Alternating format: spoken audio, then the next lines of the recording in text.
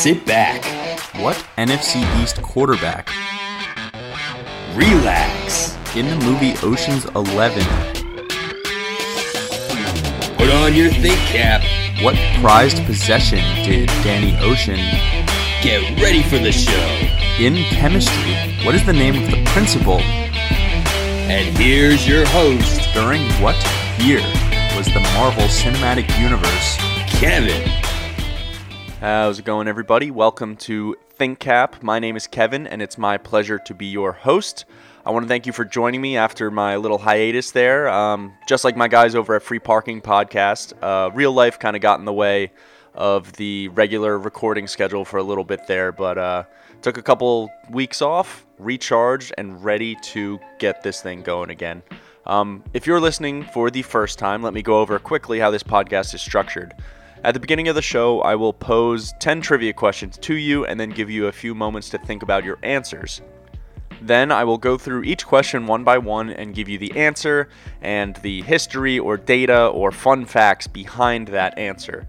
So this isn't your standard trivia outfit that just gives you a question and an answer. I give you a brief breakdown that will hopefully satisfy all your curious minds out there while also entertaining you with my banter. Please don't be frustrated if you don't get many correct. I do tend to choose questions that hedge towards being more difficult because generally they're just much more fun to research and break down for you guys. My goal is that even if you're not the biggest trivia buff in the world, though, that ThinkCap will become your go-to podcast to supplement your knowledge or to help you learn a little bit whenever you choose to consume your favorite podcasts. The show is all general trivia topics, so you never know what you're going to get each week. If you're a fan of the show or you enjoy what you're going to hear next, I would ask that you please recommend the podcast to a friend or to a fellow trivia lover. Getting the word out there about ThinkCap really helps my ability to grow and produce more content for you guys. To keep up with everything that I do post, you can follow ThinkCap at ThinkKAP on Instagram or follow on Facebook with the same name. I will post fun facts and historical events and things like that on those accounts, so be following there to keep up with everything ThinkCap. And with that being said, let me once again welcome you to the show, and let's get this thing started. Alright, once again, I've got a couple different questions for you today. What I'm going to do is read each question for you, give you a couple moments to think about each one, and then go through and break down each question one by one. So sit back and relax, and let me read these questions for you. Question number 1. What is the medical term for an eyeball that has trouble focusing because of an irregular shape or curvature?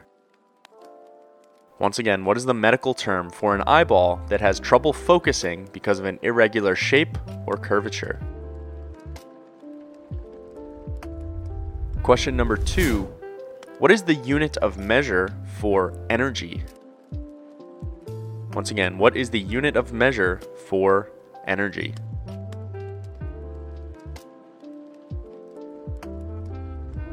Question number 3. What was the nickname for the record-breaking offense of the St. Louis Rams during the 1999, 2000, and 2001 NFL seasons? Once again, what was the nickname for the record-breaking offense of the St. Louis Rams during the 1999, 2000, and 2001 seasons?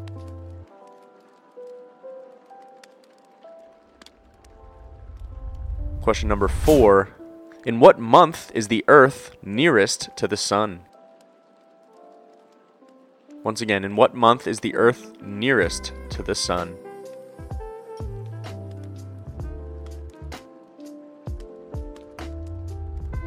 Question number 5.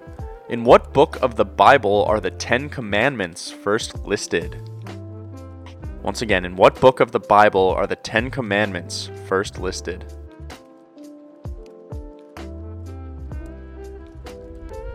Question number 6. What team was 11-time NBA champion Bill Russell drafted by in 1956? Once again, what team was 11-time NBA champion Bill Russell drafted by in 1956?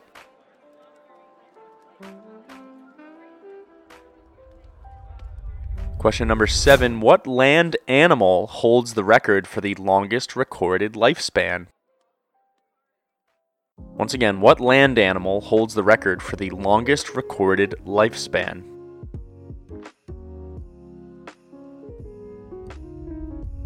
Question number 8. What was the name of Walt Disney's family dog? Once again, what was the name of Walt Disney's family dog? As a hint, she was a poodle. Question number 9. Nitrous oxide is more commonly known as what? Once again, nitrous oxide is more commonly known as what? And question number 10, this is our last question this week. David Jung invented what staple in American Chinese cuisine? Once again, David Jung invented what staple in American Chinese cuisine? Alright, so now that I have read all 10 questions for you, I'm going to go through, break down each one, give you the question, the answer, and some fun facts behind the answer. So let's wrap back around to question number 1 and get started with that one. Question number 1 was, what is the medical term for an eyeball that has trouble focusing because of an irregular shape or curvature? And your correct answer is astigmatism. Astigmatism is the right answer. And astigmatism is a common vision problem that is caused by an error in the shape of the cornea. With astigmatism, the lens of the eye, the cornea, which is the front surface of the eye, has an irregular curvature, and this can change the way that light passes or refracts through to your retina. This causes blurry, fuzzy, or distorted vision. And the two main types of astigmatism are corneal and lenticular astigmatism. Corneal astigmatism is what happens when your cornea is misshapen. A lenticular astigmatism is what happens when your lens is misshapen. So two slightly different versions that both end up with the patient, with the person with astigmatism needing some glasses to help them see. All right, question number 2 was, what is the unit of measure for energy? And your correct answer is a joule. Joule, Joule. No, not that other thing. The answer is joule. A joule is equal to the energy transferred to or mechanical work done to an object when a force of 1 Newton acts on that object in the direction of the force's motion for a distance of 1 meter. So the amount of energy put into an object when a single 1 Newton force is applied to an object for a distance of 1 meter is a joule. And it's named after the English physicist James Prescott Joule, who studied the nature of heat, which is the transfer of thermal energy between two objects or bodies or places. And he is the one who discovered its relationship with mechanical work. Now, I should define mechanical work. In physics, work is the energy transferred to or from an object via an application of the force along a certain displacement. In its simplest form, it is often represented as the product of a force and displacement. A force is said to do positive work if it has a component in the direction of the displacement to the point of application, and a force does negative work if it has a component opposite to the direction of the displacement at a point of application of the force. Now, I could keep boring you with all of this physics mumbo jumbo, but I think you've gotten the gist of the question, which was the unit of measure for energy was a joule. All right, let's go to question number 3. Question 3 was, what was the nickname for the record-breaking offense of the St. Louis Rams during the 1999, 2000, and 2001 NFL seasons? And your correct answer is The Greatest Show on Turf. The Greatest Show on Turf was the name of that offense. The Rams offense during those 3 seasons averaged 32.7 points per game, had 3 NFL MVP honors, Kurt Warner in 1999, Marshall Faulk in 2000, and Warner once again in 2001, and would reach the Super Bowl twice in 1999 and 2001, but winning it only in 1999. The Rams set an NFL record for total offensive yards in 2000 with an astonishing 7,335 total yards of offense, of which 5,492 were passing yards, which was also, not surprisingly, a new NFL record. Those numbers were unseen at that time. I mean, modern times in the NFL, you see kind of these inflated passing stats. You have quarterbacks throw for 300 yards all the time.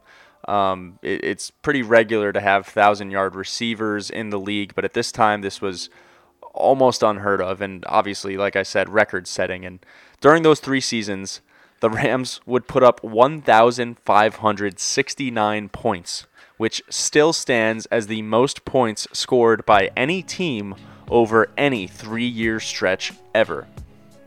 Those, like I said, in modern offensive times, that much offense is a little bit more common, and their total yardage record has since been broken by the 2011 New Orleans Saints, but they still have that 3-year point stretch record, standing very strong.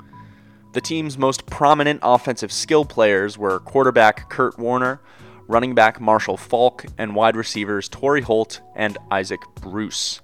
Of those 4, Torrey Holt is the only that has yet to be named to the Hall of Fame, but he has been a candidate for the Hall of Fame. So, in my opinion, I think he'll be in there one day. And there are still plenty of personalities on television who will refer to this as one of the greatest offenses of all time. Now we have Andy Reid's Chiefs with Mahomes and Kelsey and Tyreek Hill that seem to be lighting up NFL defenses every single week. But again, at the time, this was kind of one of the first all-time great offenses. Between 99 and 2001, the Rams' greatest show on turf. And question number 4 was, in what month is the Earth nearest to the Sun? When's it closest? And your correct answer, it is closest in the month of January. January is the right answer, and conversely, the Earth is furthest from the Sun in July. So I know what you're thinking. Wait, if Earth is closest to the Sun in January, why is January always so cold? How can we have winter when the Earth is so close to the Sun? And your answer, it's a very common question. Your answer, it has to do with the tilt of the Earth's axis. During the winter, because Earth is closer but tilted away from the Sun's rays hit the Earth at a very shallow angle. At this angle, the rays are more spread out, which minimizes the amount of energy that hits any one given spot. Also, the long nights and short days really prevent the Earth from warming up on us, and thus we have winter. And again, during the summer, we experience the same effect, just in inverse. The sun's rays hit the Earth at a very steep angle because we are tilted towards the sun. And the light doesn't spread out as much, which increases the amount of energy that hits any one given spot. And we have longer daylight hours, so the Earth has plenty of time to reach warm temperatures, and all those light rays are coming in focused on the same spots, and boom, it gives us summer. So it really all has to do with the tilt of the Earth's axis. It's a little bit counterintuitive to think of, but when you remember that Earth does not rotate flat relative to the sun, I don't know if flat is the right word, on a singular straight axis, there you go. That kind of gives you the answer to this one. And of course, these effects are flipped again in the southern hemisphere. I'm talking from the northern hemisphere's perspective. In the southern hemisphere, they experience summer during the northern hemisphere's winter months and winter during our summer months. All right, question number 5 was, in which book of the Bible are the 10 Commandments first listed? And your correct answer is the book of Exodus. Exodus is the right answer. And basically the summary of the story of the 10 Commandments is this. In the Bible's Old Testament, or before Jesus was born, the Israelites were traveling through the desert for nearly 3 months after being released from their imprisonment and enslavement in Egypt. They set up camp before Mount Sinai, and it was there that God appeared to Moses and made an agreement or a covenant with him. God declared that the Israelites were his own people and that they must listen to him and obey his laws. These laws that he gave Moses were the Ten Commandments, and he gave them to him on 2 stone tablets, and they basically set out the basic principles that would govern the Israelites' lives. The Ten Commandments were as follows: I am the Lord your God, who brought you out of the land of Egypt, and you shall have no other gods before me. You shall not make for yourself any idol, nor bow down or worship it. You shall not have false idols. You shall not take the name of the Lord in vain. You should keep holy the Sabbath day. You should honor your father and mother. You shall not kill. You shall not commit adultery. You shall not steal. You shall not bear false witness against your neighbor or lie. And you shall not covet your neighbor's wife or anything that is your neighbor's. Basically, live without jealousy. And the Ten Commandments, they're renowned even outside of Christianity because of their good general moral guidance. They're not really groundbreaking in any way, but it's a good guide to live a pretty good life, respecting one's parents, rejecting jealousy, not focusing on a life, chasing false idols, all good things, regardless of your beliefs, that started from the book of Exodus. Question number 6 was, what team was 11-time NBA champion Bill Russell drafted by in 1956? And your correct answer is the St. Louis Hawks. The St. Louis Hawks is the correct answer. After a legendary college career at the University of San Francisco, Bill Russell declared for the 1956 NBA draft as an elite prospect. He was a real good defender, a tough rebounder, and was overall just a can't-miss type of guy. He averaged 20.7 points and 20.3 rebounds per game in college, a double-double with 20 points in each the points and rebound column. That year, the Rochester Royals held the first overall draft pick, but they already had a strong rebounder in Maurice Stokes and were primarily looking for a shooting guard. There are also very strong rumors that the Celtics, who did not have a high enough pick in the draft to have a chance at Russell, were infatuated with the way he played.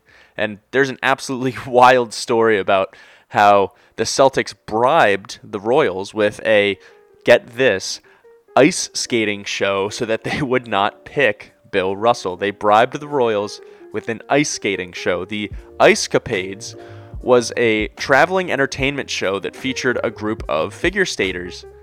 And the show was so popular that crowds would surpass the size of like Major League Baseball games. These were huge shows. And the Celtics owner at the time, Walter Brown, owned the Ice Capades. And for decades, there have been claims that Brown called the Royals and told them that if they passed on Russell, Rochester could get the Ice Capades to come to town for an entire week. And of course, the Royals officials would decline that this would ever happen or that this was their reasoning. But the rumor continues to loom over the draft, and as they say, sometimes when there's smoke, there's a fire. So then the Hawks, of course, that's where the St. Louis Hawks come into play. They had the second pick, and they would select Bill Russell with the second pick, and they would flip him right away to Boston for Ed Macauley and Cliff Hagan. Now at the time, Celtics player Ed Macauley, who was a St. Louis native, had a son back home who had gotten sick, and he kind of just wished to live and play closer to St. Louis to be more near his son, and you really can't blame him for that. So the Hawks were aware of this, and as well as the Celtics' interest in Bill Russell, and they were able to make the trade happen. They thought he was a good enough player, and it was a good enough cause that is something they would like to do. And it's also worth noting that Macauley wasn't just any scrub. He wasn't just some guy that they decided, you know what, we're really going to help him out by passing up on this generational player. He was a 6-time All-Star and is a NBA Hall of Famer, so this trade was a pretty monumental swap of talent. But Bill Russell, as I said, would go on to become an 11-time champion, 12-time All-Star, and 5-time MVP, amongst many other accolades. And I'm sure the Hawks have regrets about sending away Bill Russell, as he is an absolute legend, and he's really one of those players that helped entrench the Boston Celtics as one of the NBA's premier franchises. Question number 7 was, what land animal holds the record for the longest recorded lifespan? And your correct answer is the Galapagos giant tortoise. Giant tortoise is the right answer. These tortoises are the largest tortoises on Earth and are known especially for their longevity. The current oldest living animal on Earth is a tortoise named Jonathan, who was born in 1832. The giant tortoise was born in the Seychelles Islands and has spent the last 138 years living on St. Helena, which is an island in the South Atlantic Ocean. Jonathan is just about to eclipse Tui Malila, a Madagascar radiated tortoise gifted to the royal family of Tonga by Captain Cook as the oldest tortoise ever recorded. She, Miss Malila, died in 1965 at the age of 188. And if you do a little bit of backwards math, Jonathan in the year 2020 will turn 188. Now, it's not exactly sure when his birthday was, so he may have eclipsed her at this point, or he may still need a couple of months, but regardless, he's well on his way to becoming the oldest ever recorded tortoise. As of December 2015, he's been reported to be blind with cataracts and has lost his sense of smell, so he's not really good at detecting food himself without the help of his keepers. But despite this, his sense of hearing is still good and intact, and his diet is catered to him in hopes of keeping the elderly animal alive and healthy for as long as possible. It's really a marvel that this creature has been walking around since 1832. I mean, when he was born on this earth, there were no skyscrapers. The first skyscraper hadn't been built. There hadn't been any world wars. It's pretty wild to think that he's been around on this same earth as we have all this time. And question number 8 was, what was the name of Walt Disney's family dog? And I did give you a little bit of hint saying that she was a poodle, if that helps you out. Her name was Lady. Lady was her name.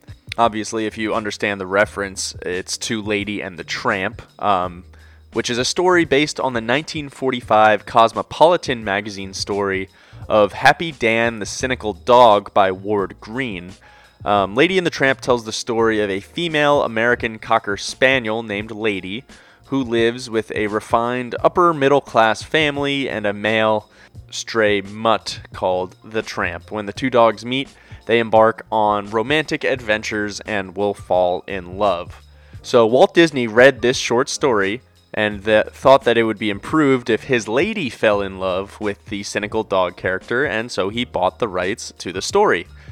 Now, the dog had various names during development, including Homer, Rags, and Bozo, but eventually Tramp was chosen. And one other funny anecdote was that Lady really enjoyed hot dogs, so Walt Disney was known to keep his fridge stocked with hot dogs for Lady. He would always come home from work and he would grab 2 or 3 hot dogs to share with his little girl named Lady. And obviously she was the inspiration for Lady and the Tramp, and I think we've all seen it. It's a true classic, true classic Disney film, and I'm sure it's probably on their list of live action remakes. They've been kind of going hard with the live action remakes, and I would imagine that Lady and the Tramp's probably on there somewhere. Alright, that brings us to question number 9, which was, nitrous oxide is a more commonly known as what? And your correct answer is laughing gas. Laughing gas is the right answer. Nitrous oxide is a colorless and odorless substance known, like I said, as laughing gas. It gets its name because when it's inhaled, the gas slows down your body's reaction time, which results in a calm, euphoric feeling. Nitrous oxide is a safe and effective sedative agent that is mixed with oxygen and inhaled through a small mask that fits over your nose to help you relax, commonly during certain dentist procedures. and it's not one of those gases that's intended to put you to sleep. It's just if you inhale the laughing gas as prescribed, you should be able to hear and respond to any questions that the dentist has for you. Like I said, you shouldn't be unconscious. You shouldn't fall asleep. It's just to relax you. And your dentist normally will ask you to breathe through your nose, and within a few short minutes, you should start to feel the effects of the nitrous oxide, and the effects will wear off pretty much as soon as the mask is removed. You may feel lightheaded and tingling in your arms or legs, or they might feel heavy, but ultimately, you should feel calm and comfortable and ready for whatever scary tools that the dentist is prepared to use on you. Alright, question number 10. Question number 10 was, David Jung invented what food which is a staple in American Chinese cuisine? And your correct answer, he invented fortune cookies. Fortune cookies is the right answer. Fortune cookies are actually based on a Japanese fortune tradition known as umikuji.